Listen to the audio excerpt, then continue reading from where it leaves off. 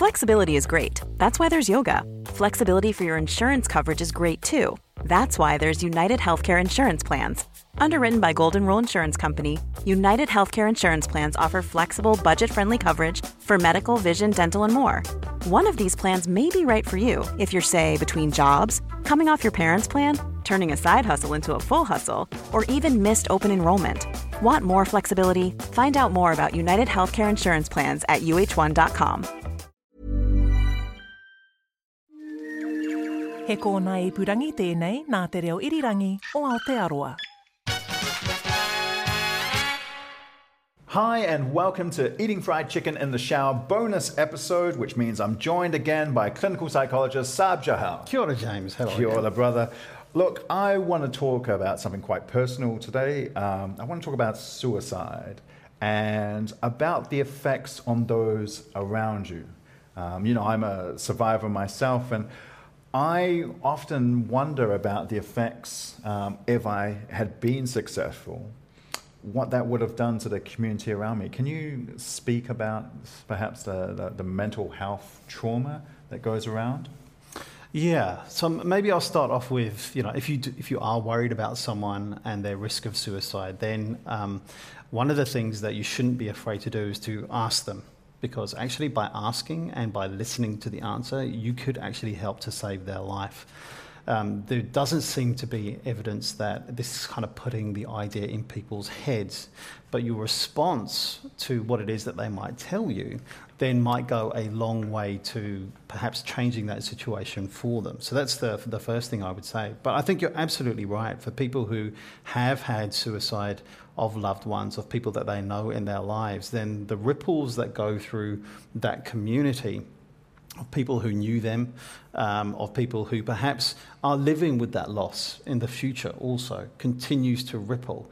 And I think that one of the things that you should not do is to think that you are being selfish for asking for assistance with coping with that, because I think that it's a very valid thing to do. It's a deeply affecting loss in people's lives and can, like I say, ripple through those networks considerably. So I think you should always reach out and ask for help in that situation.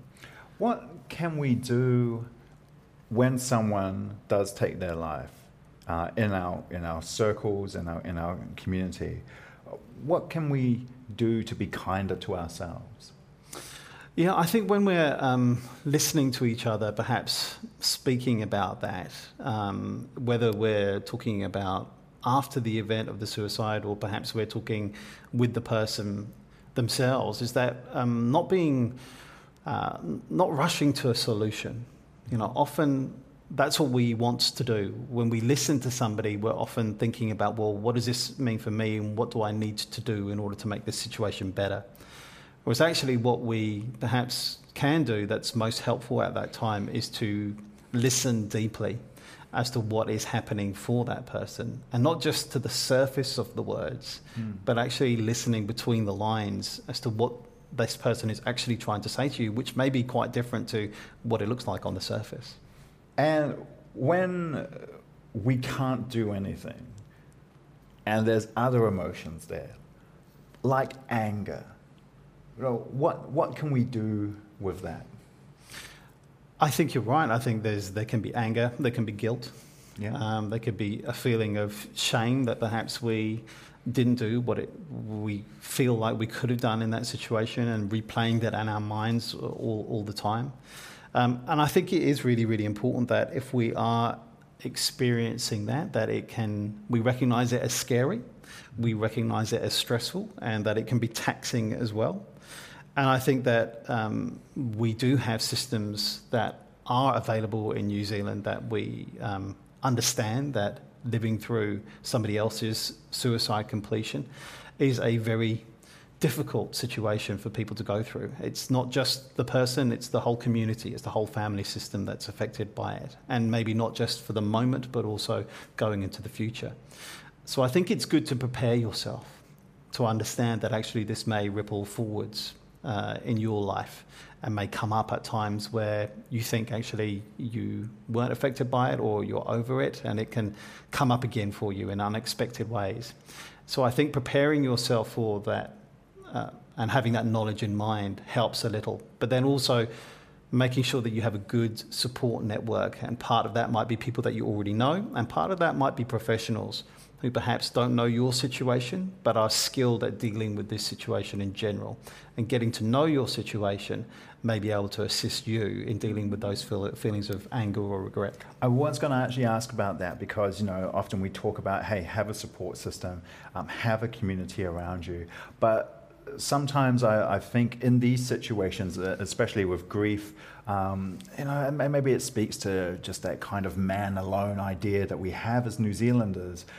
People internalize and they will try and deal with this by themselves. Is there something that they can do perhaps to start that journey to building a community around them? Yeah, and it may be that the first thing that people do is just recognise and understanding what's going on for them, and their need might be to be alone and process for a little while.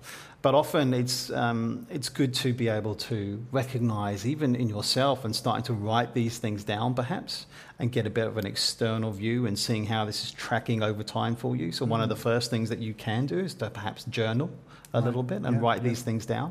And then perhaps over, you look back over the week or over the month and you see actually, what's the pattern there? Is there certain thoughts that keep coming up or certain emotions that keep coming up for you?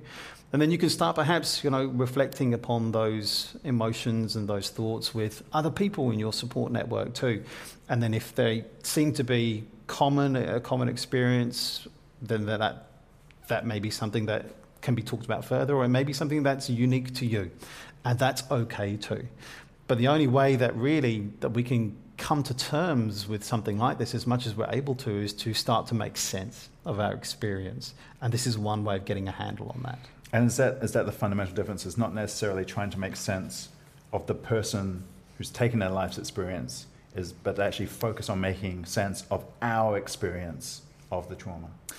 We may be faced with the uncomfortable fact that we'll never fully understand why it is the person did what it is that they did and completed their suicide. The only thing that we have control over is the understanding that we have of the impact of that event in our own lives. And even that is a difficult journey for people to make sense of. But really, understanding the impact is really the key for us to be able to move forwards in our own lives, rather than focusing upon what it is that the person did or why it is that they may have done it, because there may be incomplete answers there that are just not solvable. We'll leave on that wisdom. Thanks very much, clinical psychologist Sav Jahar.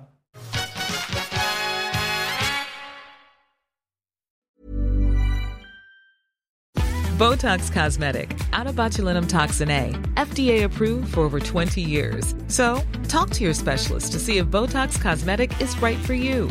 For full prescribing information, including boxed warning, visit BotoxCosmetic.com or call 877-351-0300. Remember to ask for Botox Cosmetic by name.